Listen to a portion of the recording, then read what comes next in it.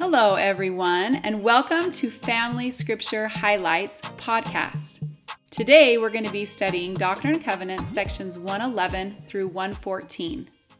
In Doctrine and Covenants, section 111, the first thing that my husband loved was that in verse 8, that the Lord says that He will let us know His will through the peace and power of the Spirit.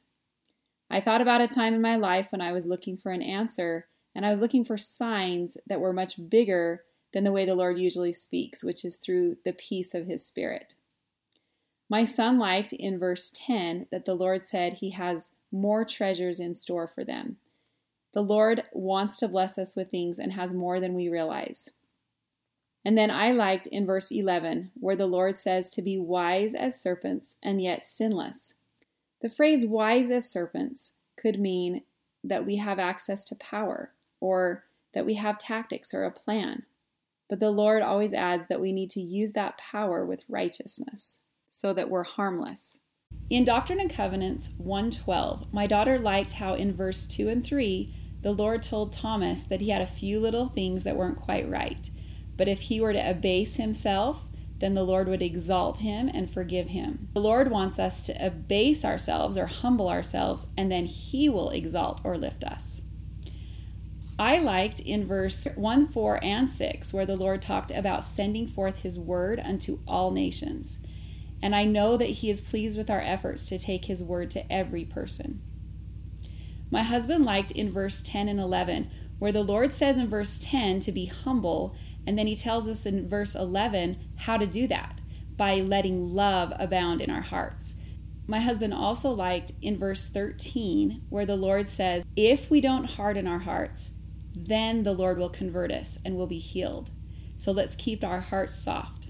I liked in verse 22 that the Lord says to humble ourselves before God and to abide in His word and to hearken to His Spirit. That sounds like what the prophet has been saying, to hear Him, and that takes humility. Verse 19 also shows some humility, to obey the leaders in going wherever they tell you to go. Be willing to do whatever is needed. Verse 28, my husband loved that it said to purify your heart before God and then go into all the world preaching His gospel. So my daughter said this is a mission prep scripture. The best mission prep is to purify your heart.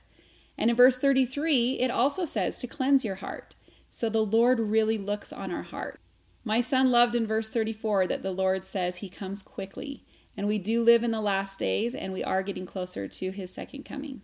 In Doctrine and Covenants 1:13, when my son read verses 5 and 6, he asked, who is Jesse? So Jesse is the father of David who killed Goliath.